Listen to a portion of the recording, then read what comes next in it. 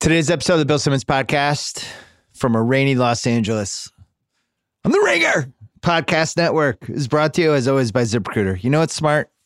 Not questioning Bill Belichick, Kyle. I know. It gets hard, though. We're not franchising Trey Flowers. I know. It hurts my feelings, but it's smart not to question him. We've won 6 Super Bowls. You know what else isn't smart? Or you know what else is smart? Going to ZipRecruiter.com/BS to hire the right people for your business. Their technology identifies people with the right skills for your job, actively invites them to apply. Get qualified candidates fast. Try ZipRecruiter for free at ZipRecruiter.com/BS. ZipRecruiter is the smartest way to hire. Meanwhile, Mercari is the selling app that makes it fast and easy to sell almost anything. Take a few pics, add a description, boom, your item is listed. This is how I found nephew Kyle. He was on Mercari. With buyers in all 50 states, stuff really sells. Everything ships easily, so there are never any awkward meetups. You can find Mercari in the app stores. Check it out at Mercari.com. That's Mercari, Mercari. We're also brought to you by the Ringer Podcast Network. If you like Trae Young and if you enjoy watching the Atlanta Hawks, check out Winging It with Vince Carter, Kent Bazemore, Andy Finberg, because they talked to Trae Young and John Collins after All-Star Weekend. That's become the Sacramento Kings and Atlanta Hawks in a heated battle for who's the most fun league pass team right now. I enjoy both of those teams. Check them out on the Ringer Podcast Network. Check out The Ringer, where we have a bunch of great stuff right now, including Danny Kelly's just epic NFL draft guide. It's like over 12,000 words. It's really great. Riley McAtee broke down the Game of Thrones trailer exhaustively on our site yesterday. And you would have thought to yourself, well, how can you top that? Well, here's how we topped it. Mallory and Jason from Binge Mode, they broke it down with a video that is over an hour long. It's 62 minutes, Kyle. And with the trailer, 60 seconds. It's a short trailer. They spent 62 minutes breaking down basically every image in the trailer. It might be the most insane piece of content we've ever published, either at The Ringer or at Grantland. I was just in awe of it. There's deep dives, and then this is like the abyss. Just incredible stuff by them. So if you love Game of Thrones, check that out on our YouTube channel, which has over 100,000 subscribers. It's like at 103 now. We get like a silver button. Where's my silver button, YouTube? Y'all? Send us a button. Coming up, we're going to talk to The Ringer's Robert Mays, who I have known for this entire decade. I'm going to try to get him emotional during the pod. Don't tell him. We're going to talk about all the comings and goings that are about to happen in the NFL right now. And then Alan Sepinwall is going to come on. We're going to talk about Luke Perry, who tragically passed away at age 52. And we're going to talk about Dylan McKay and what he meant to the 90s. Luke Perry, did he get his just due? All that stuff. And then we're also going to talk about the Sopranos series finale, because I finished it 2 weeks ago and he wrote the book about the Sopranos. That's all coming up first. Our friends from Pearl Jam.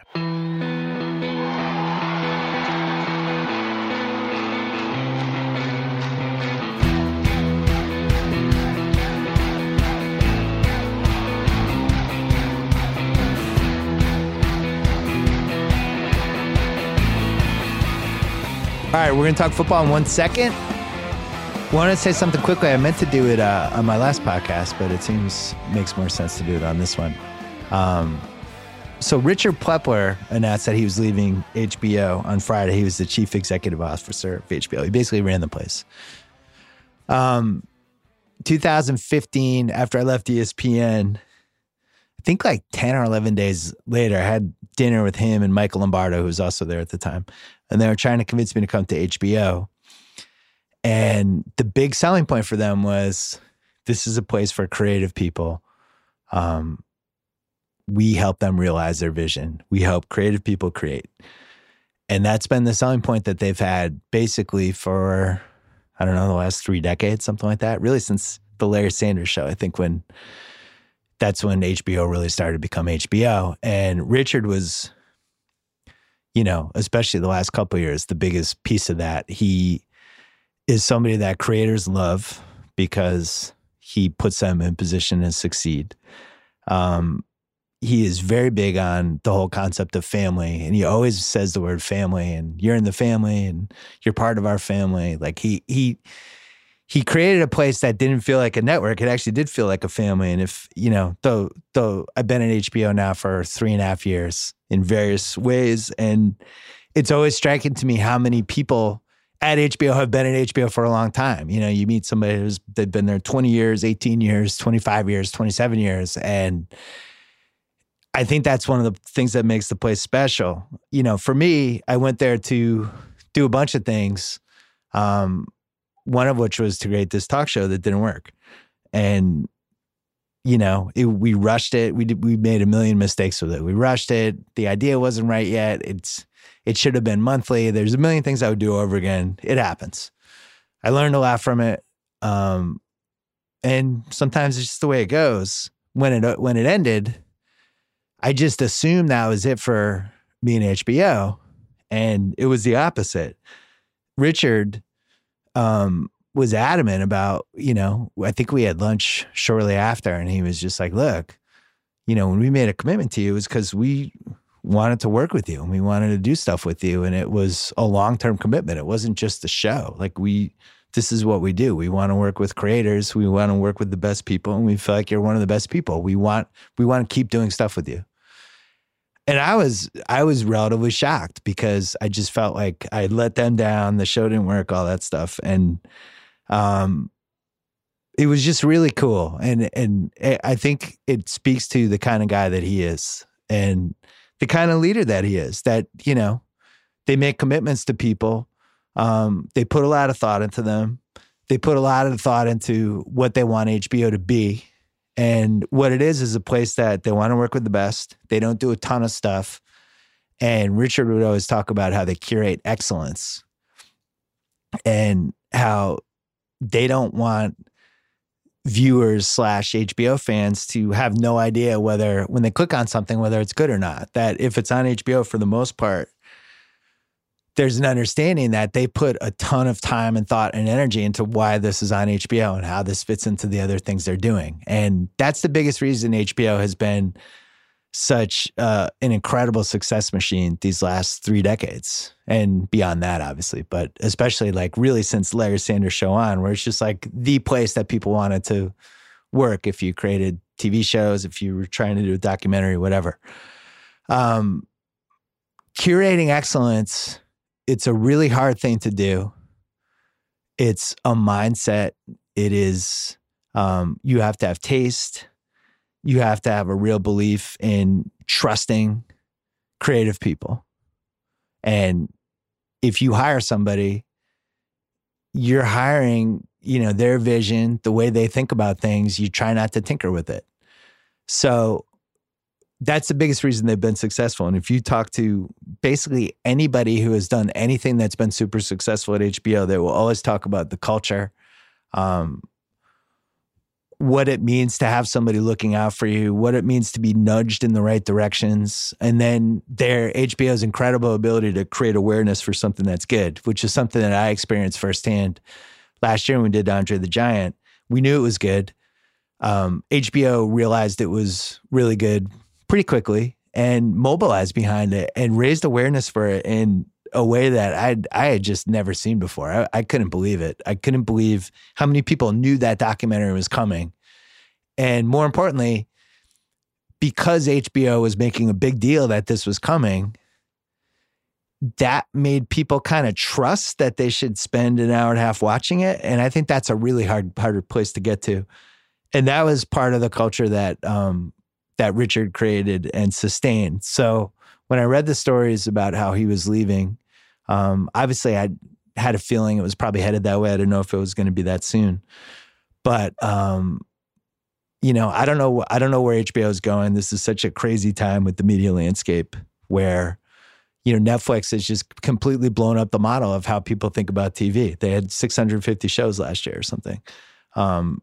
They're spending $8 billion a year on content. And at the streaming and all this stuff, and the fact that people watch television shows where they don't even have time slots anymore for, if you're under 25, you just watch it. You press a button and it's playing. You don't think about it. It comes on at 8 o'clock, 9 o'clock, 10 o'clock. Thrones is going to be the last show that people even think like that. So where people fit in this landscape, how people consume content, how people watch TV, all that stuff is going to be really complicated over these next 10 years. And I think HBO's biggest advantage, other than the culture that I think Richard and some others created, was that they curated excellence and they won the trust of people that subscribed to HBO and watched it. And that was, when stuff didn't work, it was surprising because it was like, wow, HBO backed this and it wasn't that good. I can't believe it. Like, you'd almost be shocked by it. I'll be really interested to see if they can keep that. And I think Richard was a big part of why it stayed that way and why HBO was regarded that way. And I don't think it's something that you just move people around. This isn't like an NBA team or an NFL team where you just change the coach and it's the same thing. I think that, to me, this is like, if Popovich leaves the Spurs, are the Spurs going to be the same? Maybe, but I don't know. So I look at all this stuff and I read everything. I'm an optimistic guy by nature. I think HBO still has some incredible people in place. Casey Boyes, who's running programming now, is honestly one of the smartest people I've ever worked with in my entire life. And I say that not in a ask Casey way. He's just really smart. They have really smart people still at HBO. And I really hope that they maintain the culture that they've created over the last 3 years, that it still means something, that when something is on HBO, that it still is going to resonate, and the decision to put something on HBO still matters. I hope that's how it stays. And I think it would be cool if it was the case and that this was just a blip.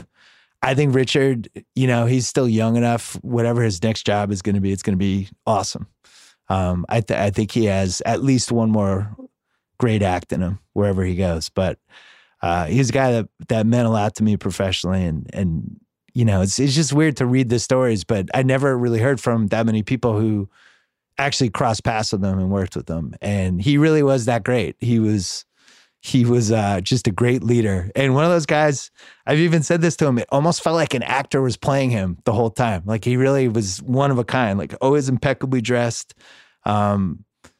Just felt like a boss. And that's why wherever he goes next, it'll be the same thing. Some people just have that extra something. And I feel like he has it. And I'm going to miss working with him. So that's it. I just wanted to say that. All right, we're going to call Robert Mays right now. All right, on the line right now, a man that I've known for this entire decade. I said beforehand I was going to try to make you cry during the podcast. I don't know. It's like I have 50-50 chance.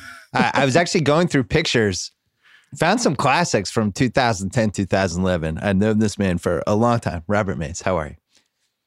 It's crazy that it's been the entire decade. I'm also terrified of what those pictures look like. I'm a much slimmer man now than I was in those days. Yeah, there's a couple good ones. That's all right, man. We all had our stages. NFL really heating up right now. We are heading. It's weird. The NFL's kind of figured out how to own this little stretch of time right now, right before like March Madness kicks in. It's after All-Star Weekend, and all of a sudden for about 2 weeks, it feels like everybody cares where everybody's going. What do you think is the number one storyline right now? I think it's Kyler Murray. I think it's Kyler Murray just because it's happened so fast. The Antonio Brown thing, I feel like the news cycle of that is already nearing its tail end. The Steelers came out and said it was going to be settled by Friday. So it feels like we've had a lot of time to process the idea that Antonio Brown was going to be on a different team. Yeah. I mean, it feels like we're only in day 5 or 6 of the notion that Kyler Murray could be the number 1 pick in the draft, and a Cardinals team that drafted a guy in the top 10 last year might be willing to move on from him. I'm still in the process of kind of reconciling and processing that. Do you agree with that? Yes. I feel like if you believe Kyler Murray is the guy, then you should move on from Josh Rosen. Yeah. I don't know if it's going to happen for a bunch of different reasons. If you're Steve Keim, the GM of the Cardinals, that's a really tough thing to admit 11 months later, that you screwed up your top 10 pick so badly that you're going to have to deal that guy and spend another pick, another quality pick, another high pick on a quarterback. That's really hard to sell. But if you can sell your owner on that, if you can say, with Kingsbury, with being able to get a 2 or a 3 for Rosen, we feel like there's no reason to chase bad decisions with other bad decisions. So just to commemorate this GM of the Cardinals, who had one of the most amazing years, I think, of any sports executive, he hired a coach that he then fired within a 16-game season. He traded up. Didn't he trade up for Josh Rosen to draft Josh Rosen, who then he's moving off of after a year so he can spend the number 1 pick in the draft, which they earned because of all his terrible decisions and for the fact that they created one of the worst cultures in recent memory. And now they're going to put Kyler Murray in it with this coach who had a losing record at Texas Tech. It all sounds great. If I was a Cardinals fan, I would be going nuts. I'm like, hey, here's an idea. Why don't we trade you, GM, moron who put us in all of these bad situations? Maybe you should be the one that leaves.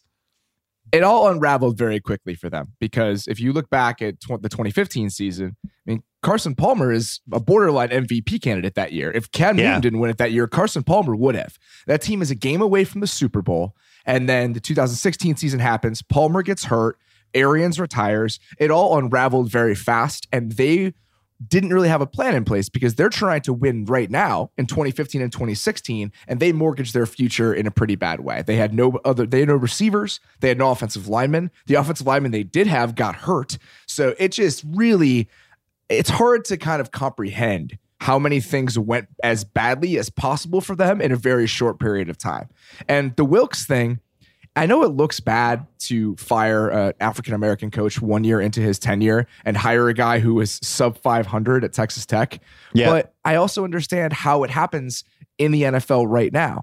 The quickest way and the most consistent way to success is to have an offensive-minded head coach that's also your play caller. I mean, Les Snead said it at the Combine last week. They were asking him, how are you going to deal with losing all of these assistants? And he was kind of like, what do you mean? It doesn't matter. Sean McVay is the offensive coordinator. Yeah. And I understand why you would go back on a decision to try to get the most you possibly can out of your quarterback. The problem now is it seems like they're about to jettison that quarterback. Yeah.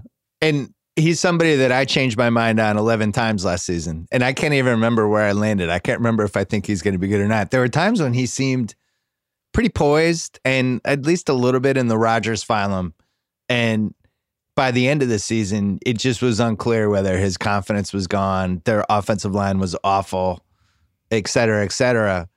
I would be, if you could get him for a 2nd-round pick with the contract that he's under, to me, that's a no-brainer. I'd actually be shocked if that was all it took. You really think it's just 2nd or 3rd-round pick for him? And that's where Peter King reported last week. If it's a 3rd-round pick, I'm not exaggerating here. I think every team in the NFL should consider doing this. Yeah. Because you'd spend a 3rd-round pick on your backup quarterback, right? That's what you would use, a 3rd-round pick for your backup quarterback. So that's the price you have in mind for that position. And you can make Josh Rosen nominally your backup quarterback on his contract. Think about that. I mean, and didn't they pay some of it already? Like it's actually like less bonus. Money than it should be. Yeah. Yes, the signing bonus. So all you're on the hook for, I believe, are the base salaries and the roster bonuses. So you're looking at like the most, like $3 million in the final year of that deal. Chase Daniel makes $6 million for the Bears right now. So with that in mind, if you're the Chargers, if you're the Steelers, if you're the Patriots, all of these teams that need a future at quarterback and don't really want to spend a ton of draft capital to find it, this is a really good move. And for a team like Washington that is so desperately in need of both a future answer at quarterback and a cheap answer at quarterback, considering it's paying Alex Smith $20 million, I feel like they have to be the team that's willing to give up maybe a little bit more, at least a 2nd-round pick, because they are more desperate than any other team at quarterback right now. Hold on, let me check with nephew Kyle, who watched more than a couple Cardinals games on season ticket with me. You used to be in the seat that he sat in, Maze, before you left us. Kyle, what's the time mark? 6 minutes and 46 seconds. Well, you left. It was a stupid move. I stand by thinking it was dumb. Number 56 pick for Josh Rosen. Would you sign up for that right now, Kyle? Yes. We have 12 picks. Yes, definitely. Yes, I would. I think I would too. I mean, he might actually be good. Like, are we going to get somebody better than him as a quarterback prospect at pick 56? I would do that right now. You wouldn't. And I understand he looked terrible last year, but I stand by the idea that it's impossible to evaluate him based on what they were. They fired their offensive coordinator like 5 games into the season. They had no offensive line. They had no receivers. They had the worst line in the league. Yes, by far. It's not out of the question to say it's the worst set of circumstances a highly drafted rookie quarterback has been dropped into in recent memory. And that includes Jared Goff with Jeff Fisher and Mitchell Trubisky with John Fox. It's saying a lot. Yeah, that is true. There's been some bad situations. The best part of it would be the ringer ripples. Mallory Rubin, the Pats having a Jewish quarterback would be one of the funniest subplots of all time, because it is not in her to root against Josh Rosen. She would just never be able to do it. But she hates the Patriots like they're Al Qaeda. And that combo would just be that combined with Game of Thrones coming up. I really think we'd have to put her in like a mental hospital for like a week just to like unwind. It would be unbelievable. I can't wait. And just the looming like Lamar Jackson existential crisis that she's going to go through this fall. Yeah. Oh my God. The Ravens, they're like Little League parents telling themselves it's all right after the Lamar Jackson debacle. Well, he was really good in the fourth quarter. He got his legs. It was like, hey, you guys were down 20. They I have still to like commit Lamar. to it for at least another year. I still like Lamar. We'll see how it goes. I have my concerns. The other team, if we're talking about it from the Jewish quarterback perspective, that absolutely should be in on this and won't because they never make a smart decision anymore, is the Giants. Oh my God. In a way, if they were to deal like a second round pick for Josh Rosen, it would almost rectify the terrible decision they made last year to just forego quarterback and ride with Eli again. So they have the 37th pick. The Patriots have 32, which is the last pick in the first round because we won the Super Bowl again, Mace. I don't know if you realized. Were you there? Oh, yeah. I did you black remember. out? I was there. I was at the game. We won the Super Bowl again. So we have when you win the Super Bowl, you don't remember this because the Bears haven't won in your lifetime. When you win the Super Bowl, you get the last pick of the draft. That's how it works out. That sounds wonderful. So we have the 32nd pick. It does feel like the Giants just giving 37 for Josh Rosen right now would have a 100% approval rating with their fan base. It's just a good trade. I absolutely think it would, because then you get to spend your top 10 pick on a top 10 player. That's why I believe that so many teams should be considering this, because if you're a team that needs a rookie quarterback, the only thing that you're not getting if you trade for Josh Rosen is that first year of that rookie contract. Yeah. And I almost think that because you don't have to hand out the signing bonus, that makes it worth it. So what's the difference? And then I think of all the sports, this is the single most important thing to roll the dice with, because if the guy is actually pretty good, what do you have, 3 more this year and 2 more after on that contract? Or is it 5? Is it 4 or 5? It's a 5 year. 5. You have the 5th year option, right? So yeah, even if it's let's say it's a coin flip. Let's say it's a 50% chance that he can become an above average starting quarterback, and you're paying him that contract, which is 0. It's zip. It's nothing. Like, how do the Patriots not roll the dice with that? Unless they just scouted him and decided that guy sucks. There's just no way it's happening. But that's possible. I just felt like too many people who watch college football said that he had too many moments that were positive for him to just be a complete bust in the NFL. He was playing these high-profile games for UCLA, and I don't know. I refuse to believe he's going to be a bust. I actually like the way he carried himself the first part of the year before his line fell apart on him. I thought there was a poise to him that I kind of liked. There are 2 things I feel like we have to take into consideration here. One is that something Dan Orlovsky pointed out on Twitter that I thought was very smart. Beyond all the turnover in Arizona last year, he had a bunch of different offensive coordinators in college. Yeah. When he was at UCLA, he had to deal with all of this inconsistency. And 2, I feel like you have to wonder something. I talked to the old Rams quarterbacks coach about this his first year when he got there with McVay about Goff. And they said that they thought 7 games was the perfect amount of starts for Goff as a rookie with Jeff Fisher, because it got him introduced to the league, but it didn't develop scar tissue. They could still kind of make him the quarterback they wanted to. So your concern with Rosen is, we know the circumstances were terrible, but were they so terrible that it's left lasting damage that it's going to be hard to get over? And I think there's so many things you have to take into consideration with him. But if you're the Giants, right, you have the 6th pick. There's a good chance that the top 2 quarterbacks, whether it's Murray or Haskins or something, will be taken in the top 3. That's just how it seems to go every single year. So you'd have to trade up to get one of those top 2 quarterbacks. If you sit there at 6 and you trade for Josh Rosen, you won't have to move up and give away future picks, and you can use your pick at number 6. I just think that a smart team is going to realize that the chances of Josh Rosen succeeding are as high or higher than they are for every quarterback outside the top 2 in this draft, and it's worth going after him with a much, much lower pick. Plus, if you're the Giants, he's the only QB out there who has less muscle tone than Eli. So you have that. Oh, I don't know, man. There are a few guys that can give you a run for your money there. Jared Goff is 100% in that conversation. Jared Goff. So Ben Roethlisberger's right there. Trust me, that list is longer than you think. So would you, by the way, I think that works out great for the Giants. And now I hope it doesn't happen because I hate the Giants and I'll never forgive any of their fans for all the shit they talked after my 2 Super Bowl losses. Do you think Kyler Murray is good enough to be the first pick? Do you sign off on that concept? Yes. Okay. Russell Wilson 2.0? I think they're different players. I mean, I think that, Kyler Murray has such a strong arm. Russell Wilson does too, but I think that Murray gives you everything you want. He's accurate. I mean, his numbers are comparable to Baker Mayfield's when you just look at the completion percentage and everything he did in college. The system's very similar, obviously.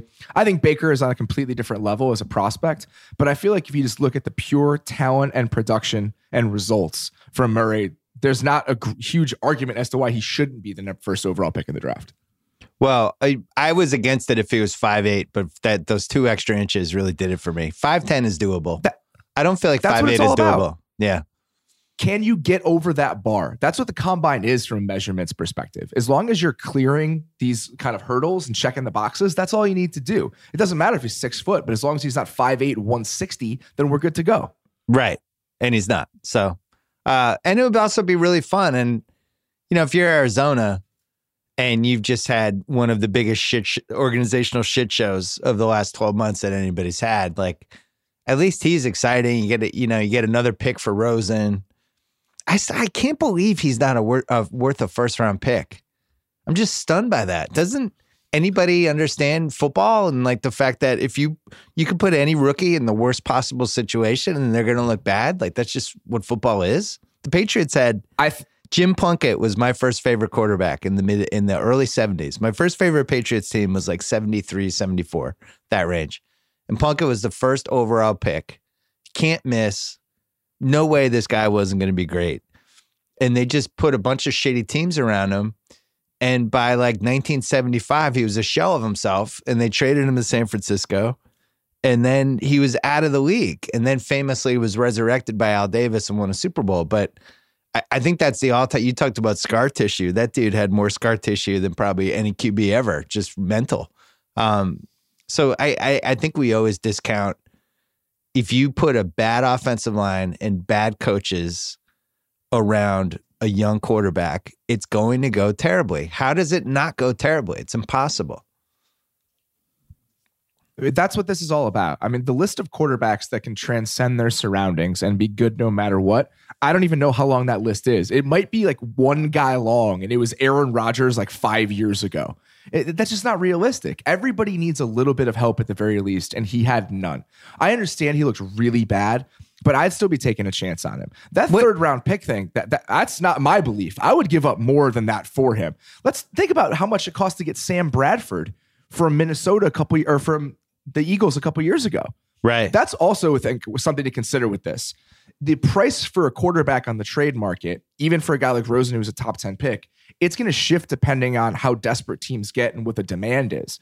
Right now, most teams are set at quarterback. But if we get to August and somebody goes down with a devastating injury like Teddy Bridgewater did, that's how the market shifts.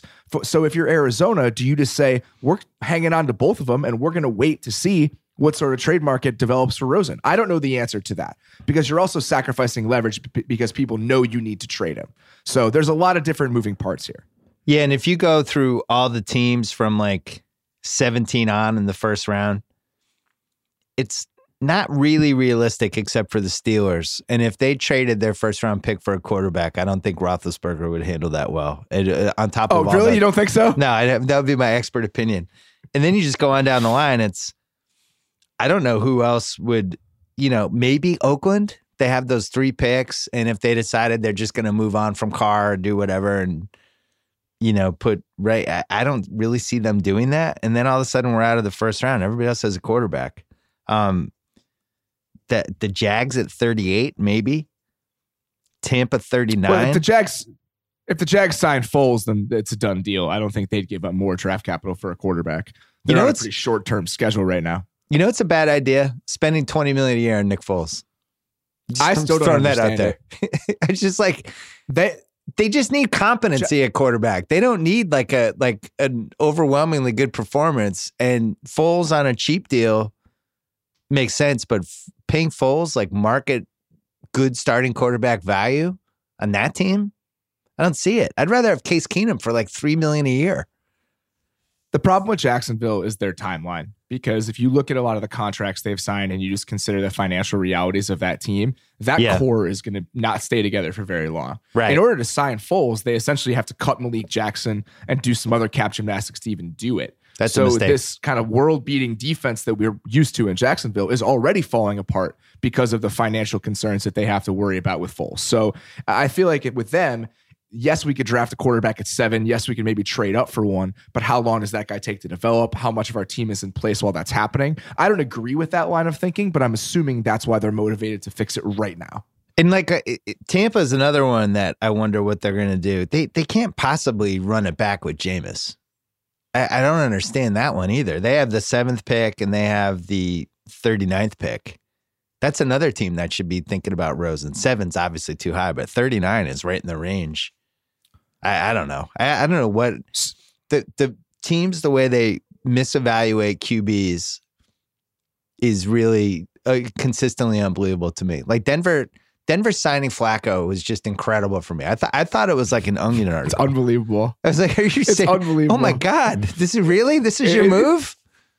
It's my favorite thing. The one just idea we can rely on in professional football is John Elway looking at a 6'6" quarterback and being like, that's my guy. Let's do this. He's so tall.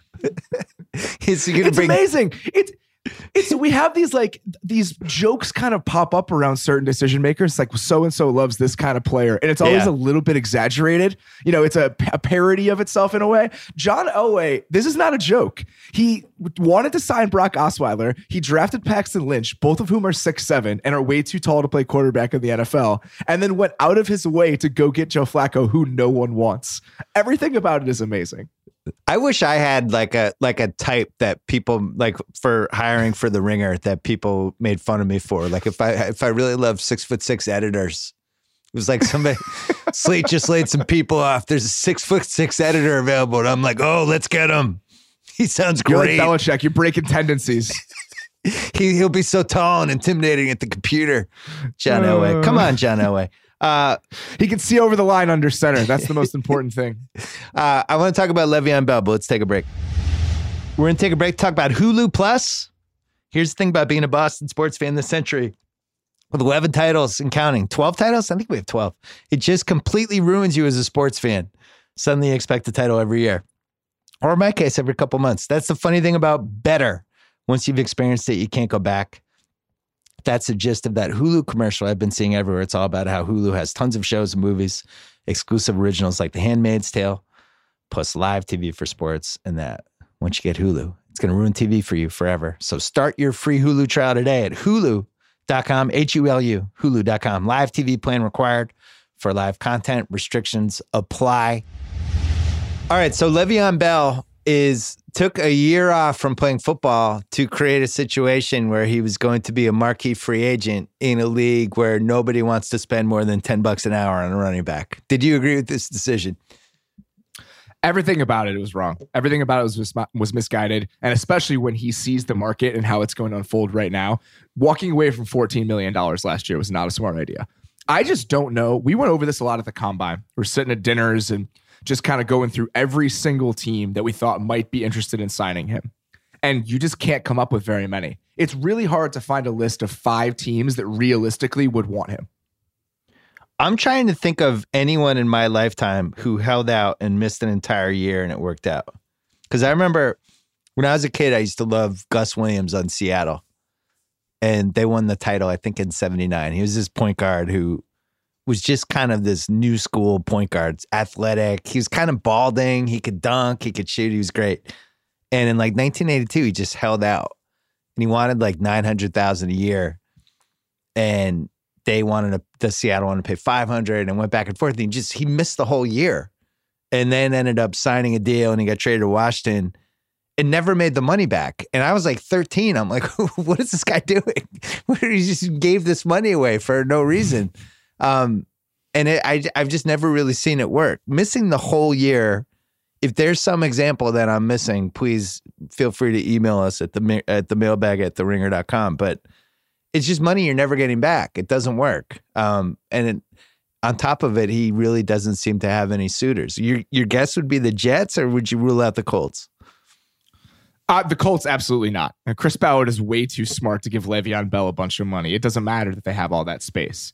So if we're ruling out the Colts, just because I don't feel like their GM would ever do it, and the Jets have said they don't want to. I mean, that report has kind of come out that they want some cheaper guys. That was the team I'd always just penciled it in. It's like they have so much space. They have a need at running back. They don't have a history of making really prudent decisions. Their GM is definitely backed up against the wall. But if they're not going to do it, then I think it gets really bad really fast. So you don't even have like a dark horse candidate? The Bucks are my dark horse candidate. Oh, okay. That sounds They don't have that terrible. much cap space, but they have some cuts to make if they want to. Here's the thing with pretty much every single one of these teams can sign whatever players they want. I mean, almost anyone can come up with the space to get a player under the cap. Remember a couple years ago when the Saints were like $2 million over the cap and then signed Jarris Byrd? It's like a $15 million safety contract. It doesn't matter. Most of these teams can figure out how to make this happen. I mean, you look at the Bucks, they can cut Cameron Brate, they can cut William Golston, they can cut so many guys and just free up space. Jason Pierre-Paul, if they want to, they can. So many teams can just convert base salary money into signing bonus money in order to free up space immediately. It's all possible. And with the Bucks, it's kind of the same sort of stuff, right? One of the reasons I don't think they wouldn't be keen to spend draft capital on a new quarterback is because their GM is kind of up against the wall. They need to win right now. And I think Le'Veon Bell is the type of move that it's splashy. You could argue that we're just trying to win football games. Some team that's not smart is going to do this. I just don't know which not smart team it is. It's funny. The biggest thing one of the biggest things that's changed for following sports as I stare down 50 in September is the flashy move. Teams are now smart enough to realize that that's stupid. Because there was we're talking decades of somebody would sign Le'Veon Bell and the fans who actually knew anything would be like, wow, that's stupid. Why'd we do that? But the team cared about the flashiness of it. And that was really that was the Red Sox for 15 years of my life. I feel like teams don't think that way anymore. They've finally at least wisened up enough to know that it's not good to try to win this newspaper headline thing for 24 hours or this, I guess, internet headline thing for 24 hours. Ultimately, you really can't think that way. And I don't think anybody is thinking that way anymore. So I look at Le'Veon Bell, I'm like, I don't know about that. When the Antonio Brown gets traded to the Redskins tomorrow, I think you're going to regret this. No. The Redskins and Raiders don't count. I'm not counting them as real franchises. Sure. Okay. No, I'm not. John Gruden and Daniel Snyder are immune. I was talking about normal sports franchises. All right. That's totally fine. Yeah. Now the Redskins, I mean, this is the Albert Hainsworth signing, right? Hey, we got Albert Hainsworth. Yeah. And the Redskins fans are wait, what? Why? Is that a real number? Why did we do that? The Redskins have $17 million in cap space and they don't have a quarterback at all. And I guarantee you they're going to be the team that just comes away with Antonio Brown for $12 million by the end of the week. It's going to be incredible. I'm going to love every second of it. Well, that would suck for me and House because we bet initially on the 49ers at like plus 400. And then we put in another bet on the Raiders a couple days ago at plus 350. So you think I can see the Raiders doing it. I mean, it's the Redskins and the Raiders. I think the two teams that are most apt to do it for the reasons that you just said. Well, the Raiders have the combination of just a shitload of picks and, need some sort of narrative that isn't just they've gutted the entire team and now here are some new guys. It makes sense. Yeah, it makes sense. The most fun scenario for me would be if San Francisco somehow signed Le'Veon Bell to a Revis contract for like 1 year, $20 million, and then traded for Antonio Brown and basically just put together the Steelers in San Francisco. That would be fun. I'd vote for that. The problem is the 49ers handed Jerick McKinnon a contract last offseason that made absolutely no sense, and they owe him most of the money from that. Oh, so no. It's hard to picture them in the Le'Veon Bell sweepstakes. They paid Jerick McKinnon 4 years, $30 million, and $6 million of that is still dead money if they cut him right now. So I would assume that Jerick McKinnon will be back. The Patriots didn't franchise tag Trey Flowers, and if we hadn't won 6 Super Bowls and I didn't trust Belichick completely, I would have been bummed out about it. Should I be bummed out anyway that they didn't franchise tag Trey Flowers? Because it seems like that's just the easiest thing to do is just you lock somebody in for 1 year and no long-term commitments. That's really big number to hand out to one position. And I know Belichick hates to do it, especially at edge rusher. He never values that spot when it comes to spending a ton of money on those guys. Think about how many players he's traded or just let go. Chandler Jones, Richard Seymour. They didn't franchise tag Flowers. We'll see if he's back. But if you're going to pay that guy upwards of $20 million for one season, I think Belichick would rather say, I'll take the comp pick next year and we'll move on. I mean, he does it all the time. And this is not an exception to that. Yeah, that's exactly what he's going to do. And it's logical. It's just going to be a bummer when we don't have a pass rush in week 6 and everybody's talking about, I wish we had Trey Flowers, and then we'll win the Super Bowl again. It'll be fine. But think about what happened in the Super Bowl. It had nothing to do with Trey Flowers making plays off the edge. It's guys like Adrian Claiborne and Dante Hightower and just dudes that are all built the exact same way. They're like 6'3", 280, and they can just move all around the line. That's what the pass rush is for the Patriots. That's why they're not prone to valuing guys at that spot, because they feel like they can manufacture one when they need it. I want you to admit to everybody that was actually, for a football nerd like yourself, and you're way up there in the football nerds that I know, that was actually a secretly enjoyable Super Bowl. Just admit it. I've said that it was interesting, but not exciting. That's how I've described it. Great because strategy. In the moment, it was not exciting. Great strategy, though. A lot of stuff going on. Going back and watching the game was fascinating, but being at the game was miserable. I mean, I think both of those things can be true. How about when the Pats... when they ran the big lineup in the fourth quarter, but then spread everybody out and they had fucking fullback in the wide receiver deep threat spot and tight ends. Do that all the time. I mean, you love that. You loved it. Yes, I do. I absolutely love that. Okay. Trust me, there were a lot of cool things to take from that game. It was very fun to analyze, but it was not fun to watch in the building. There was no energy in that place for 4 hours. You know what's one of the most fun things to take from that game? That really hasn't gotten enough momentum, in my opinion. Just an epic shit show from Sean McVay. It's amazing we even talk about him as a wonder boy anymore. That was one of the worst coaching performances I've ever seen in a big game. Certainly one of the worst ever against the Patriots, where they just did the same thing the whole game. They ran no kitchen sink stuff. They never ran their running backs. Our one weakness the whole year, which I kept talking about on the podcast, was wheel routes and delayed screens and just running backs in space against our linebackers was the death of the Patriots. They never did it. And I'm still in disbelief. I've watched the game 3 times. I'm just in disbelief I don't know what their game plan was. It was bizarre. I have no explanation for it. What'd you think? I don't know if we'll ever have an explanation for Gurley and just the lack of usage, not from a running perspective, but just mushing him into the slot and making Dante Hightower cover him. I still will never understand how that didn't happen. Outside of that, though, there are guys open in that game. And the problem was Goff was just swimming. He was swimming the entire game. He was just treading water. Belichick knew exactly how to confuse him early in downs and not allow him to get rid of the ball, and the pass rush got home. He just is not a quick decision maker when not everything is defined. And because New England was doing so many different things on defense and mixing up coverages, he just didn't know what was coming. He never had a feel for what was about to happen. And that's why you just see him patting the ball. That's why he's a second late on that supposed touchdown throw to Brandon Cooks that should have happened. And there's so many moments in that game where you can just see his lack of ability to anticipate and to process information quickly just doomed them. And that was the biggest problem. I thought McVay was fine. It wasn't good. There were mistakes, but I feel like the shortcomings at quarterback are ultimately going to doom you against the Patriots the same way we've seen pretty much every single year, whether it's the AFC Championship game with Bortles or the Super Bowl with Goff. If you're not good enough at that position, they're going to take advantage of you in the biggest moments, period. If Todd Gurley was actually healthy for that game, that's one of the most embarrassing coaching games I've ever seen. I have no idea if he was healthy or not. Well, I just have to believe he wasn't. Why haven't they had the surgery yet? Why haven't they fixed his meniscus or whatever the fuck was wrong? Report came out this week that it's arthritic. He has an arthritic knee. That was the report that came out this week. Ooh. So what? So if that's true, it helps explain some things. I mean, that's a disaster because they just gave him that giant contract.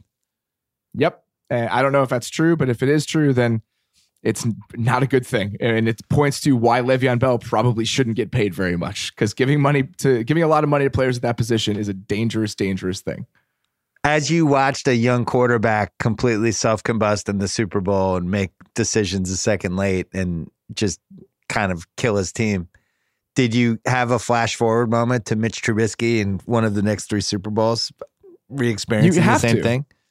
You have to. You have to sit there and say, if your quarterback isn't good enough, none of the rest of this matters. And that's why when I sit and just think about the Bears and everyone's like, yeah, with the defense and and all this, and they don't have any money to spend in free agency, and how can they get any better? It's like, it doesn't matter. If the quarterback doesn't get better, the rest of this is totally irrelevant. And it's not a complicated thing, and it's not that interesting to say, but I really do feel like that's kind of where we are with the NFL. I mean, Nick Foles, was he a backup last year? Yes. But did he just get lit on fire for 2 weeks? Also, yes. He was very good. You need your quarterback to be good to win in those games, because even if you get close, eventually that guy is going to sabotage you. How hard are you going to laugh when somebody gives $70 million to Tevin Coleman? I don't know if that's going to happen, because it's the same thing as we're seeing with Le'Veon Bell. Like, why would a team give Tevin Coleman a monster contract? Why does anybody do anything?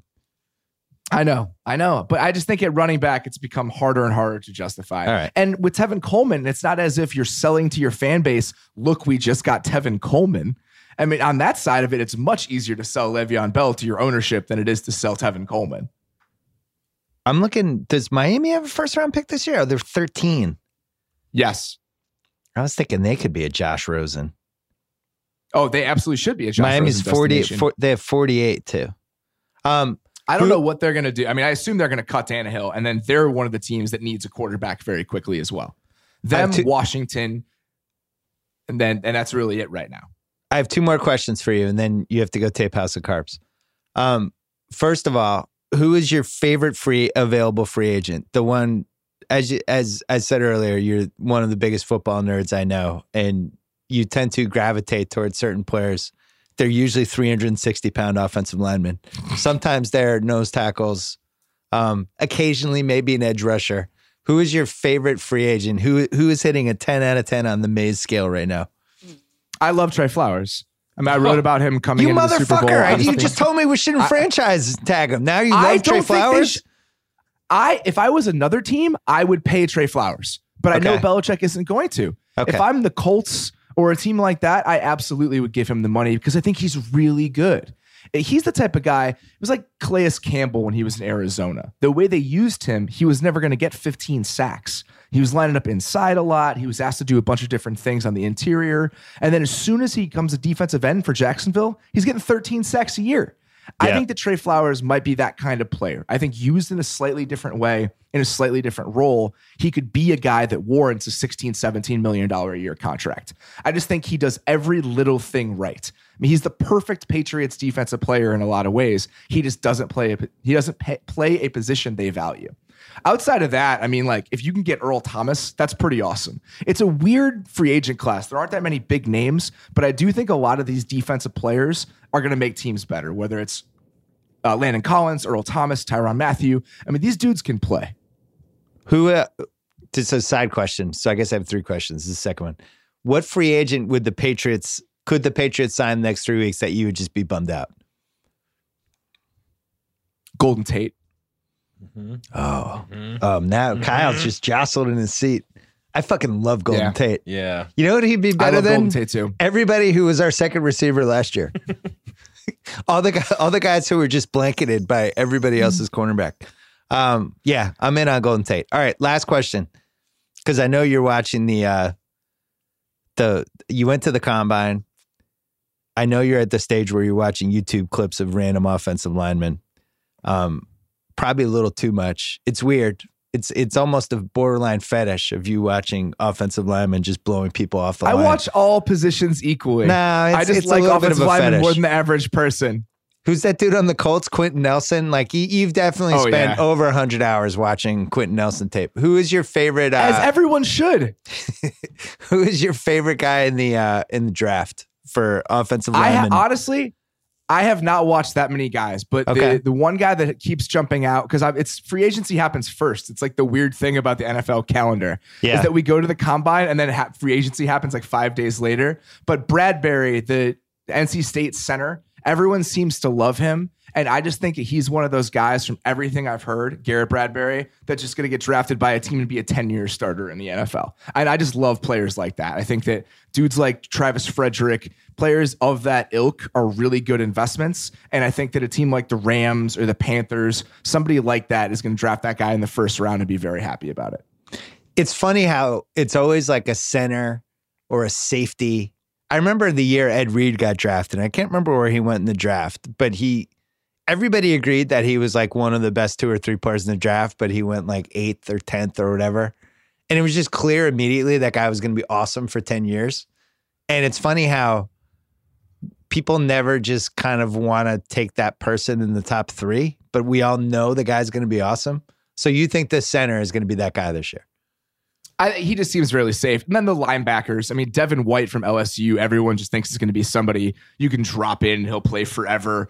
I just like players like that where you just feel really good about who they're going to be. And that's why it was funny last year when Quentin Nelson went 6th and everyone was like, God, that's too high for a guard, everything else. And then you watch Quentin Nelson play. It's like, oh yeah, he's one of the best 5 guards in the league already. He's going to be on our team for 12 years. Yeah. And we all knew that going in. Yeah. Colts. Would that be your kind of that's kind of the X factor team? It feels like heading into free agency because they have like $700 million to spend and a quarterback that nearly brought you to tears and joy a couple times last year because you really missed him so much. It's fun to have him back. He's a fun player. He seems like a good guy. The league is better with him in it. They have $107 million in space. They have an extra top 35 pick from the Jets. Like, in my opinion, they're the team that holds the cards in all of this. And they actually have a competent GM, which they did not have before. Arguably, like the best GM of the last year. I mean, what he's done is remarkable. The position that they're in and how quickly he's turned that around, it's hard to overstate how impressive it is.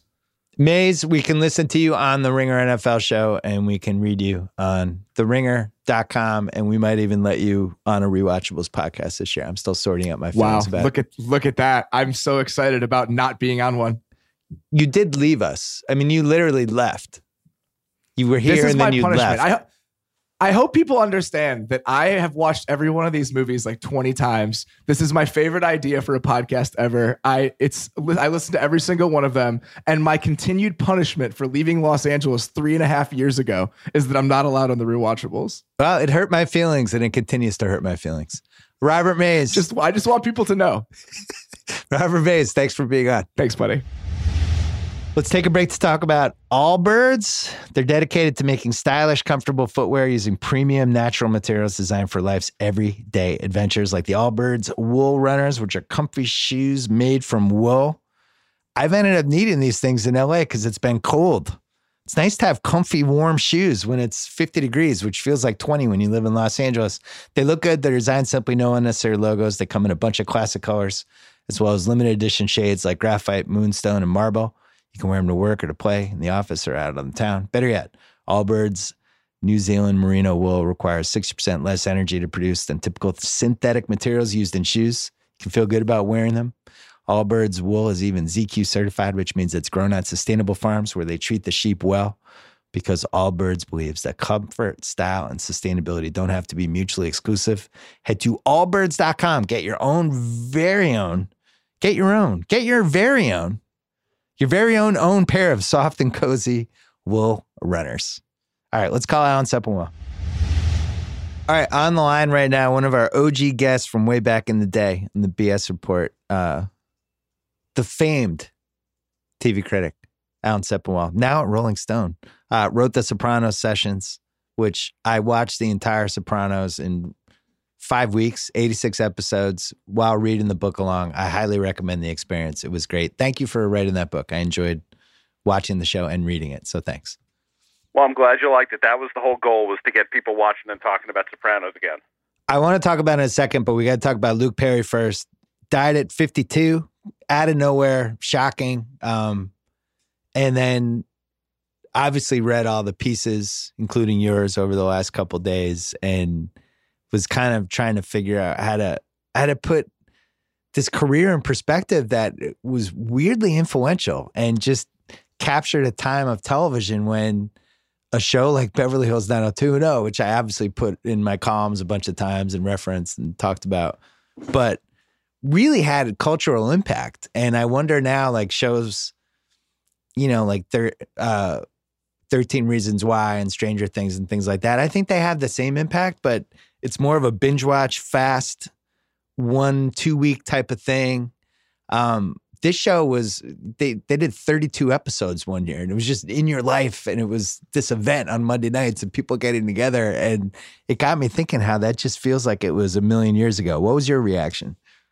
I was really thrown by it. You know, I was in the same graduating class as the kids from West Beverly, you know, when the show debuted. And so, you know, everyone I knew was watching it. I grew a very unfortunate pair of sideburns that first year, like every other guy I knew. Yeah. So, I mean, it was a thing. And the funny thing is, high school shows had been out of favor for a really long time. And that year, I think there were 5 or 6 of them, including like the Ferris Bueller spinoff with Jennifer Aniston and a couple of others. And everyone was completely dismissive of 90210, and that became the huge hit. And I would argue that you wouldn't have the WB and now the CW and like pretty much the last 20, 30 years of teen shows. It was hugely influential in that way. Yeah, and you think about the biggest shows in the 90s, right? So, you know, the go-to ones would be Seinfeld and Friends and ER. I think NYPD Blue. The shows that just pushed boundaries, took TV to maybe a place that it hadn't totally gone to yet, or reinvented some format that used to work and nobody was doing it anymore. And it's weird to think that 90210 was one of those shows, but I really feel like it was. I think there was this void of, you know, kind of that teen drama, soap opera-y kind of show that had just kind of gone away, and was a big thing when we were growing up with Dynasty and Knots Landing and all those types of shows. And but then those shows were about like adults. That Right. was the funny thing. There was this belief that like teenagers either weren't watching TV or they didn't want to watch shows about teenagers. They wanted to see the grown-ups. And then along came this, and along came Dylan McKay, and suddenly it was a phenomenon, and the light bulb went off. And he was also, you know, it was the perfect match of character and actor. And it was this guy that, you know, we had heard as kids and as in high school and college, you'd always hear about like James Dean and people like that, these heartthrobs, and they're these bad boys with the heart of gold. And I hadn't really seen that in TV that much, or to the maximum kind of potential of it. And then he came in, and now he's dating Brenda, and Brenda's dad doesn't like him. But meanwhile, he has this whole backstory, and his dad is in jail, and he's this rich kid, but he is a good guy. And there was just all these layers to it. And they actually created somebody that I felt like I like this guy. This good guy, which is also a really hard thing to do. And I think in the past 25 years, there have been a lot of TV shows that have tried to recreate Dylan McKay in all of these different ways. It is now kind of a go-to character, and there's all these variations of it. But do you feel like he was a prototype of it? He was, and the reason it's so hard to duplicate him is because, you know, all the time you have these characters who you're told are cool, Dylan was cool. Like, a lot of these guys, the shows and the actors are just trying really hard. You don't necessarily want to put Perry on a par with James Dean or somebody like that, but just in terms of like genuinely cool, seeming like that guy, seeming utterly believable, like everyone would be drawn to him, that he was that magnetic, that seemed absolutely genuine. And, that's the hard thing to copy because, not everybody has that. And they had the great rivalry / friendship with Brandon, Jason Priestley, and both of those guys ascend and become super famous. And we know they became super famous not just because of the ratings of the show. Both of them hosted SNL within a year of each other during a really, really, really esteemed stretch of SNL where you still had Phil Hartman there and you had Mike Myers, and I think Dana Carvey was in one of the things. When Jason Priestley hosted, he hosted before Luke Perry, Dana Carvey did a Dylan impersonation that I still think is like one of the 20 best impersonations in the history of the show. Like it's like out of control how good it is. But they were just kind of in the pop culture zeitgeist. And I think what that show was able to do, at least for, 5 years, was it really felt relevant. Like you felt like somebody felt like left out if they weren't watching it. The conversations were happening and you weren't included. Like you almost had people were watching it just because they didn't want to be left out. And that's another thing that I wonder if that exists anymore. TV is so niche oriented now, and there's just these little pockets, and people love their shows and they talk it. But I don't know what's going on with 90% of the shows right now. And then back in the 90s, that was not the case. Yeah, no, because you're doing it on your schedule, and maybe for like a week and a half, everyone's talking about the same thing, but then you move on to something else, and when Game of Thrones ends in a couple of months, that may be it for water cooler TV. Yeah, it's sobering. It really might be the last show that I feel like everybody at least has an opinion on. And yep, and everyone's watching it roughly the same time. Yeah, now even you have, from a binge watch standpoint, there was so much time between last season and this season that any last person who is ever going to watch the show is trying to catch up for now. It's funny though, binge watching Game of Thrones versus binge watching The Sopranos is a totally different animal. Game of Thrones is so dense and rich. The Sopranos is unbelievable to binge watch. You can literally bang out 4 a night and you cruise through them. It was great. I would have trouble banging out 4 Game of Thrones a night. 90210, you could bang out 20 a day. You just have it on the background while you're doing 9 other things, which is something I used to do. When Dylan left 90210, I felt like that was kind of a seminal moment too. I don't remember. It wasn't something that happened a lot in the annals of TV history. Like Shelley Long left Cheers.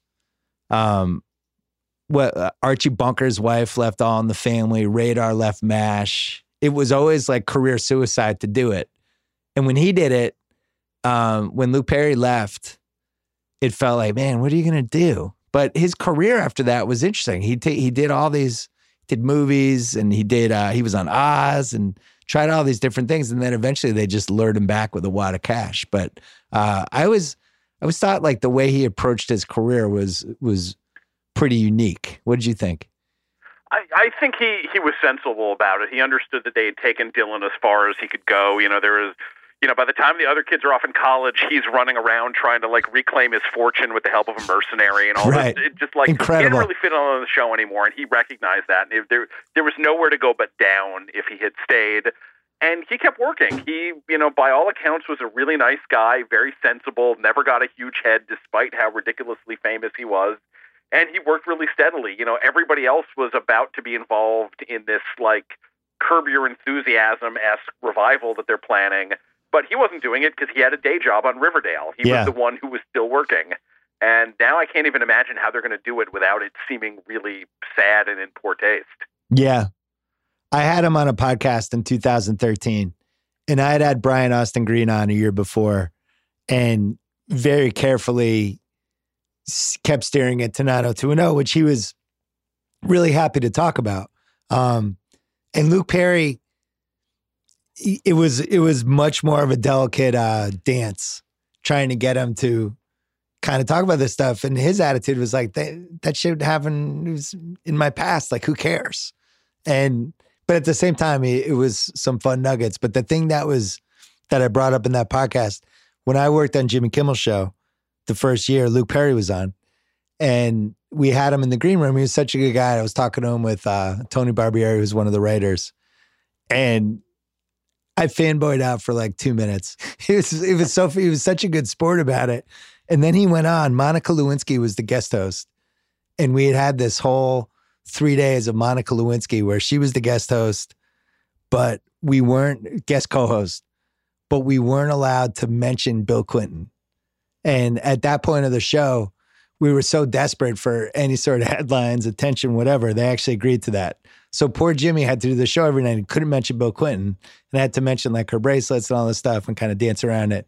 So the last night we had was the night Luke Perry was on, and he comes out and does like 5 minutes, and he's sitting next to Monica Lewinsky, and at some point he turns over, he looks over and he goes, "Yeah, I've always thought you were really cute since that Bill Clinton thing." And it was like this balloon just popped, and then Jimmy was so delighted.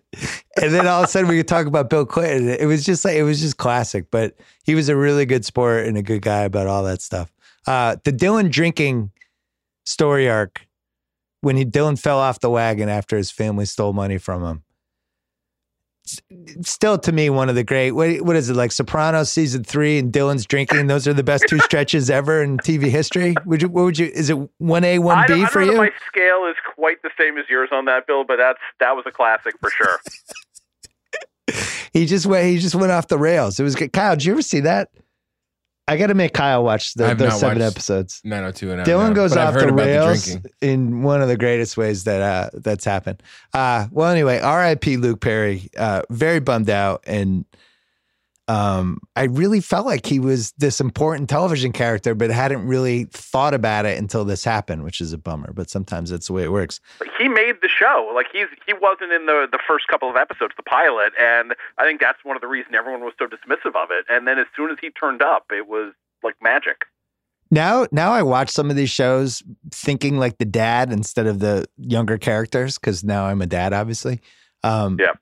And it's funny. The great James Eckhouse. I don't call him James Eckhouse. I call him the great James Eckhouse, who played Brenda's dad. Dylan dating his daughter, and then, they go to Mexico at one point. I would have been, if somebody did that, I'd be going apeshit. If somebody took my daughter to Mexico. So I might have to watch his again, because maybe I held Dylan McKay in too high esteem. You don't take somebody's 16-year-old daughter to Mexico. Come on, Kyle. Sorry. Let's talk about Tony Soprano. Let's take a quick break to talk about Robinhood. It's an investing app that lets you buy and sell stocks, ETFs, options, and cryptos, all commission-free.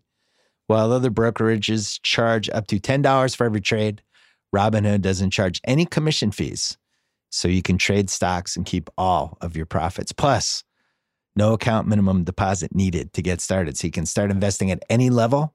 The simple, intuitive design of Robinhood makes investing easy for newcomers and experts alike. View easy-to-understand charts and market data. Place a trade in just 4 taps. On your smartphone, you can also view stock collections such as 100 most popular. With Robinhood, you can learn how to invest in the market. As you build your portfolio, discover new stocks. Track your favorite companies. Get custom notifications for price movements so you never miss the right moment to invest. Robinhood is giving listeners of the BS podcast a free stock like Apple, Ford, or Sprint to help you build your portfolio. All you have to do is sign up at simmons.robinhood.com. Once again, simmons.robinhood.com. So this is another iconic character that created a new archetype, shall we say, the anti-hero, which is not an original point, and people have made that point many times. It struck me as I rewatched this entire show, just how many horrible things he did in it, and how I still liked him in the end. And it's like Breaking Bad is the classic just descent into somebody becoming a bad guy. But Tony, episode to episode, would just do one horrible thing in each one. And I keep coming back to the the bartender at Bada Bing. What was that guy's name? Georgie. Over the course of 86 episodes, Tony just attacks him like 7 times, just bashing the phone against his head. And he just was not a great guy. And I really think that the reason we loved him so much was how great Gandolfini was. And I really wonder what that show was like with anybody else. And, you know, the point I want to make is I was staggered by how good Gandolfini was in this show. And I think I just think I think it's number one for me all time for performances. It's the best. No, I agree. When I went back to rewatch it to write the book, you know, I had sort of felt like, all right, well, he's great, but you know, Cranston was great, Ham was great, Elizabeth Moss was great. There's sort of, you know, we're in this golden age, and it's like, no, he's the best. It's amazing how many different moments where he's like doing nothing. You know, he's in the car, he's singing along to the radio, and it's riveting just because it's him. Right. And you know, let's say like when he shows up at the Russian call girl, whatever you call her, apartment, and the John Hurd is there. Yep. And Gandolfini just beats him up with his belt, takes his belt off, and just whips the guy. That's Zellman. It's Peter Rieger who he whips with the belt. Oh, Peter Rieger, sorry. Just whips the guy with his belt, and it's fucking brutal. He really, there's just nobody like that. I was also struck by how funny the show was. And I don't think The Sopranos gets enough credit for how fucking funny it was and how like funny the Pine Barrens episode is, which is always the show that's mentioned as like the watershed show. I actually disagree because it's got the whole subplot of, I think Carmela and Furio. There's like some really dead spots that aren't them in the Pine Barrens. The Pine Barrens part's unbelievable. I actually thought the peak of the show was the last 2 episodes of season 5. Those are tremendous. Yeah, when they kill Adriana and then when he kills Tony B. And sorry, I'm not doing spoiler alerts because the show happened 13 years ago. But the combo, the Adriana episode, and I forgot how amazing she was. Dre De Matteo, especially season 5, which she won an Emmy for. She's out of control that season. But that episode and just Silvio, just the switch turning and he just becomes evil. And then Buscemi, the next episode. To me, that's the peak of the show. I think you could maybe say that season 3 is probably has the most going on. What would you say was what was the apex mountain of the show? I mean, I still really love the first season just because Livia is one of my favorite characters, and the idea of Tony's mom trying to kill him seems like kind of the purest distillation of the idea of the show, you know, family versus family. I love a lot of what happens in the final season 2. Season 5 is really great, though, and that's the one, those 2 episodes, like a lot of people just wanted The Sopranos to be this straightforward mob show, like who's going to get whacked, what moves is Tony going to make. And for the most part, the show wasn't interested in that. It would do it kind of occasionally. But an episode like Long-Term Parking, which is the Adriana one, that's pretty much just straightforward mob stuff. And it's amazing. Yeah. Like, if they had just done that, it would have been incredible. It just had a lot of other things on its mind, too. You know, watching it, and I had only watched it when I watched it in last decade. So I didn't really remember a lot. And watching season 4, my wife was falling asleep during half of them. And and I was like, man, the season 4 is just really not that good. Like, it had a couple good episodes, but for the most part felt really disjointed.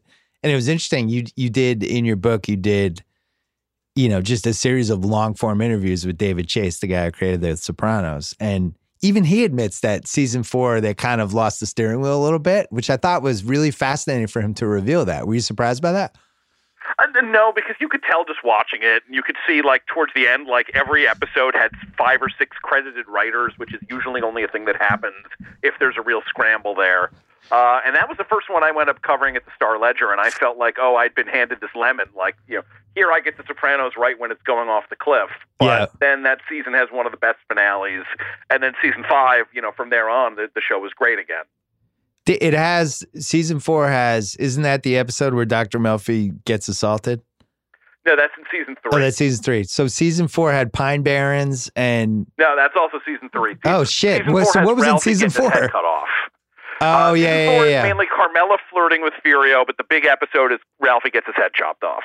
Yeah, season 3 was, that was a really good one. Was that Annabella Sciorra too? Was that season 3? Yep, Gloria. Yeah, it's hard to remember the seasons when you watch 86 in 4.5 weeks. It's hard to remember what episode was in which part. I was struck rewatching how good the last season was. And it's one of the best closing stretches ever. Yeah, and I don't know why I didn't totally remember that, but I think part of it was just being jaded by the complicated feelings about the season finale. But holy fucking shit. It's basically split into 2 seasons, which you explain in your book that they had to do for contractually pretend it was all one season, but it's really 2 seasons. Yep. And those last, is it 6 or 7 to end it? 7, right? It's 7 episodes, I think. If you can possibly 9. If you can get past poor Robert Eiler, who's the Marco Ravioni of this whole show, and probably deserves his own podcast at this point. A lot of really high usage rate for Robert Eiler in that last season, the last 20 episodes. Yep. Really just in it. It felt like Chase was trying to explore some sort of when a father gets disappointed by his son type of theme, but really, really explored it and didn't really have the right actor for it. But if you get past that, I thought it was incredible. And that leads me to the ending, which now that it's been 13 years, now that I know what's going to happen, now that I know my cable didn't go out, and now that I just experienced the whole show from start to finish again, the ending's amazing. I'm actually all in on the ending. I am a fucking full Kool-Aid drinker of the ending. It's really good. It actually is exactly how it should have ended. It's kind of perfect. And how many people feel this way? I definitely do impress for the book. I've encountered a lot of people who have done a 180 like you on the ending where they were mad at the time and now like it. Not everybody. Some people are still upset. But more often than not, people seem to like, that it ended that way. And you thought, you wrote it with Matt Zoller Seitz. One of you was convinced that he died. That was you, right? No, it's more of a joke. I think like it's easier to see the argument, that he died than I did back when it aired, 12, 13 years ago. But I think it's ambiguous. We talk about that at length. I think the scene is about death, but you don't actually see him die, and you can either decide or not decide that he gets killed there. I think he 100% died after watching the show and the clues that he sprinkled in. And especially the Bobby Bacala on the boat scene when they like, what do you think happens when you get whacked? Do you think you hear it? And I think everything goes back. Then he calls back to it in the second to last episode. Like he clearly was trying to tell us, hey, get ready. This is going to happen. That's how I feel. I don't know if I'm right, but that's my feeling. No, and it's not an unreasonable thing. And there's so many clues and just so many like hints about death sprinkled throughout that episode, throughout that season. Like you definitely want to be watching it and he wants you to be watching it and feeling like, oh, Tony could die at any moment. Life is so fragile. Life is so precious. And we walk through this world and you never know when it's going to happen. And maybe this is it for him. It's really well constructed and really well done. And it's funny watching all that in a row. It starts affecting your behavior. I definitely felt like I was a little more aggro during those 4 weeks. Like something wasn't working out at the Ringer and I just wanted to whack the person.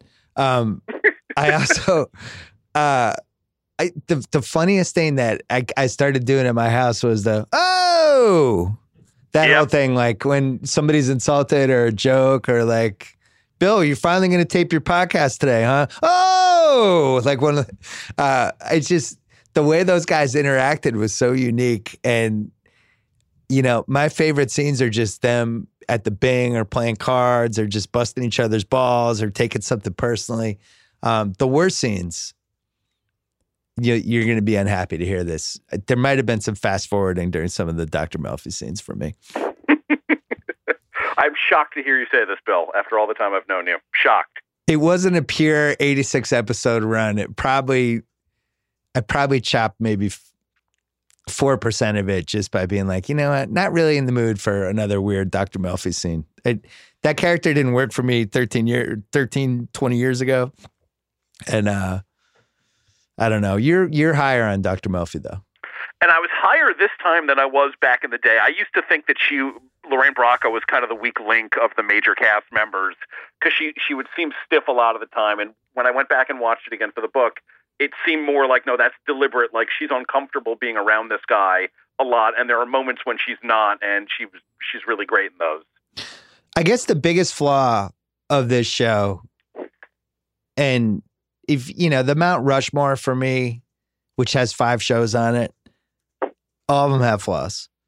The flaw for this show is the supporting actors. Some of the acting is just not good. It's just not. There's some really kind of subpar actors. So when somebody like Buscemi or Joe Pantoliano, or Frank Vincent, guys like that come in that are like real actors who really know what the fuck they're doing, it stands out. And maybe he intended it to be that way. But I look at somebody like Bobby Bacala, who actually got better by the last season, was actually pretty good. But those first couple seasons, like he's just bad. And there's over and over again, there's people in these parts that are actually like half important parts, and they're just not actors. There's definitely people who had to veer out of their lane more than they should have, just because other characters got killed off, and they got promoted, further up on the bench than they probably should have. And then even somebody like Steve Van Zandt works almost entirely just as comic relief. And if you try to do more with him, it's problematic. But then you have a scene like him with Adriana, and it's terrifying. Yeah, so that's true. Yeah, it was an amazing experience to rewatch it. I think it's available. It's on HBO now, obviously, but I think it's also on Amazon Prime. And now I'm thinking about the next binge watch. There's been rumors of the Simmons family maybe plowing through Mad Men. Just rumors right now. Whispers. I've heard that's a good show, Bill. There's been whispers that we might be plowing through all of those, and I just got to decide. It's got a little. I'd be interested to see how many a night you could watch a Mad Men. It feels like 2 would be the max. What do you think? Well, I think Mad Men's a little less pulpy than Sopranos. With Sopranos, there's always some kind of what's going to happen next and who's going to get killed element to it that can pull you along, even though the episodes, I think, are really dense and sort of laden with meaning in the same way that Mad Men is. You'd certainly go back and rewatch Breaking Bad faster than I expect you would Mad Men. Yeah, and Breaking Bad definitely. But I feel like that was only like 5-6 years ago, though. I feel like I just did that. I'm eyeing The Wire as well. Because in the power rankings right now, The Wire was 1 heading into the Sopranos binge, but now I think Sopranos might be back to the 1 spot again for me. I think it might go. So now you got to test it out, I think. I think it's Sopranos, The Wire, Breaking Bad, Mad Men, and then Thrones 5th for the 5 show Mount Rushmore. That's how I'd go right now. What would you do for your 5? Rank those 5.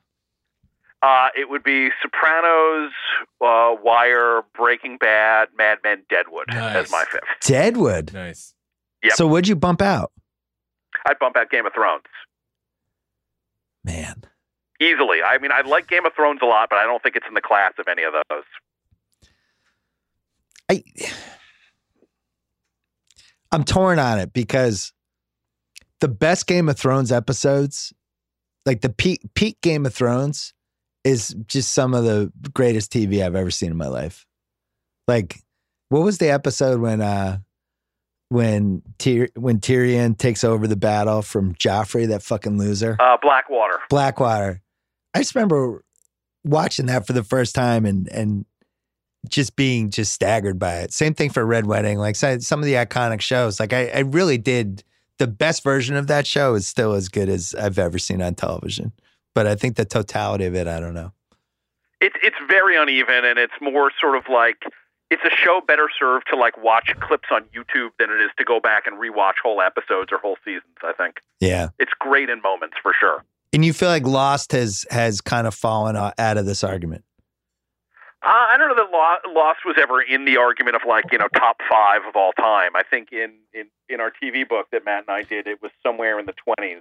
No, I didn't mean the totality of the show, but just like the best possible episode of a show. Oh man, the best possible episode of Lost is pretty high up there. Like The Constant and a couple of the other ones are really amazing. Yeah. But that's a very uneven show for sure. Yeah, Lost was like one of those basketball players that could have 47 one night and then like 7 the next night.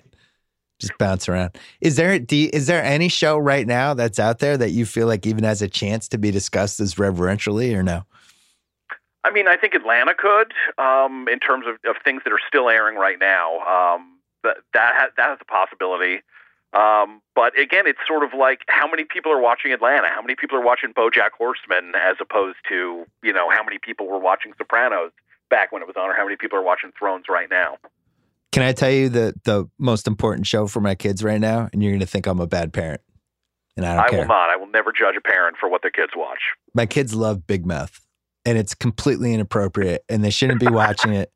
And I found out they were watching it after they had already watched like 18 of them. And now it's like I'm in no man's land with it, because if you tell kids not to watch something, they're going to end up, it's going to make them watch it even more. And I want my kids to have a sense of humor, but they think that show is absolutely amazing. And I'm a bad parent, I think, for letting them watch it. I don't know. I mean, I've had long conversations about this with Nick Kroll. He said like they didn't intend for kids to watch it, but they found a lot of them have. Yeah. And it has prompted good conversations with their parents about it. So I guess in that respect, it's okay. My kids have not watched it, and I think if I tried to show it to them, my wife would kick me out of the house. But, it's a really good and empathetic show, so you're not a bad parent for them having seen it, Bill. We had a soccer tournament this weekend where we all had to stay over at this hotel in Temecula, which is 2 hours from LA. And all the parents were in the lobby. We were all having drinks, and 10 of the kids were in my room. And I went back to my room to get something. And it was like a record scratch, followed by multiple kids going, "Zoe, turn it off, turn it off." But she couldn't find the button. And then I hear on the TV, one of the characters goes, "You're a fucking bitch." And I'm like, "What are you guys?" And they were watching Big Mouth, and they were mortified. And then they're like, "Don't tell anyone. Don't tell our parents. And I'm like, "All right, guys, I got you. I'm not going to talk about this now. I'm just going to talk about it on my podcast later for 1 million people." But yeah, so Big Mouth has penetrated the don't tell our parents we're watching this vortex. What's your feeling before we go on these last 6 episodes of Game of Thrones? I'm really going to be interested to see how it works, because it sounds like every episode is going to be 80 or 90 minutes long, which is usually not good, but they've got so much story to cover and so many characters to deal with, and they work on a scale that no other show ever has. So I'm hopeful, but I don't know yet. I didn't really love the last season, but it's also been gone for 2 years, so I'm excited to be back in this world for a little bit. I cannot figure out why they're doing this movie treatment of these episodes, and what is, unless there's some sort of contractual thing that I don't totally understand, but just why not just do 10 1-hour episodes? It's very strange. Like, for years, they insisted that they didn't want to do episodes longer than 50 minutes, even though they shot much more material, if I'm remembering right, than they were using. And so all of a sudden at the end, they're kind of flipping it and they're going almost double that. I don't know the answer. Is your book doing well? People like it? Yeah, the book's doing well.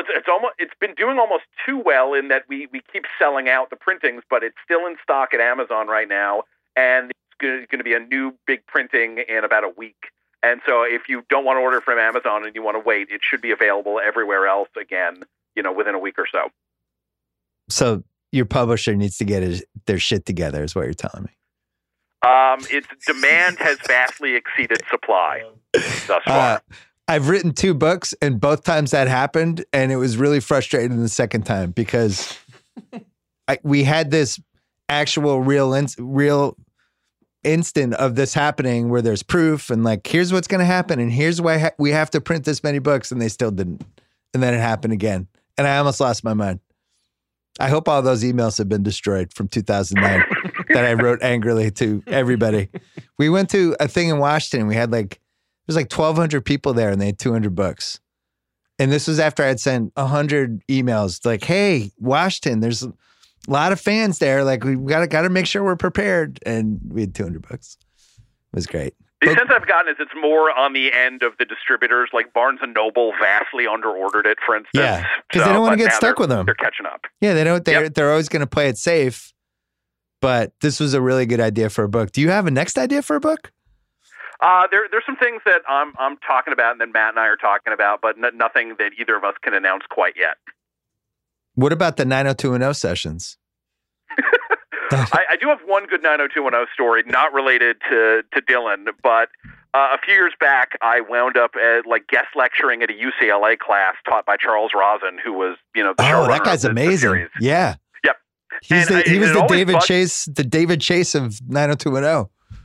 And I agreed to do it on one condition, which is, and this is like hardcore 90210 nerdery here, which is they repeated their sophomore year, or they repeated their junior year, whatever, because they're juniors in the first year. Yeah. And then they go off to the summer to work at the beach club. They come back and they're still juniors, and then they're seniors. And I wanted to know what happened. And Rosen said, all right, you come and you lecture my class, I will tell you. And at the very end of it, he said, all right, what it was Jason Priestley felt embarrassed to be playing a high school sophomore. We intended for the kids to be sophomores. And he's like, no, I'm not going to do that. And so there's the episode where Brendan is dating the single mom for an episode. And there's supposed to be a line where he says, I'm only a sophomore. And he says, I'm only a junior. And he would not do a take where he said, I'm only a sophomore. And so the kids all wind up repeating their junior year because of that. That's just ludicrous. I can't believe that. Yep. Well, you know what else was ludicrous? Casting Gabriel Carteris as a high school sophomore when she was 30. That was the era when we did stuff like this and we had no internet check and balances. You could just kind of do whatever you wanted. Oh no, we knew. We knew. It was a running joke. That was the other thing we should have mentioned with 90210 was it was all pre-internet. So we all had the same jokes and whatever about this show, but nobody knew that anybody else had the same jokes. So all the stuff that you made fun of in your little groups, everybody else was too, but you hadn't really no idea that was happening. It was simpler times. Simpler times, Alan Sepinwall. This was fun. Thank you, as always, for coming on. And I'm excited for your next book. Anytime, Bill. My pleasure. All right. Thanks to ZipRecruiter. Don't forget to go to ZipRecruiter.com/BS. Thanks to Robert Mays and Alan Sepinwall. Thanks to Mercari, the selling app that makes it fast and easy to sell almost anything. Take a few pics, add a description. Boom, your item is listed. Buyers in all 50 states. Everything ships easily. No awkward meetups. Find Mercari in the app stores or on Mercari.com. MERCARI. Mercari.com. Thanks to Allbirds. They make stylish, comfortable footwear designed for life's everyday adventures like the Allbirds Wool Runners, which are made from wool. These shoes look great. The design is super simple, perfect in the office, out in town, or in my case, in LA when it's like 49 degrees in the mornings. You want some warm shoes. Head to allbirds.com to get your own very pair. Your very own pair. Why can't I do this? I have like very own dyslexia. Your very own pair of soft and cozy wool runners. Check that out. And don't forget to go to simmons.robinhood.com as well. Remember, they're giving our listeners a free stock to help you build your portfolio. Check it out. Back with one more BS podcast later in the week. Until then.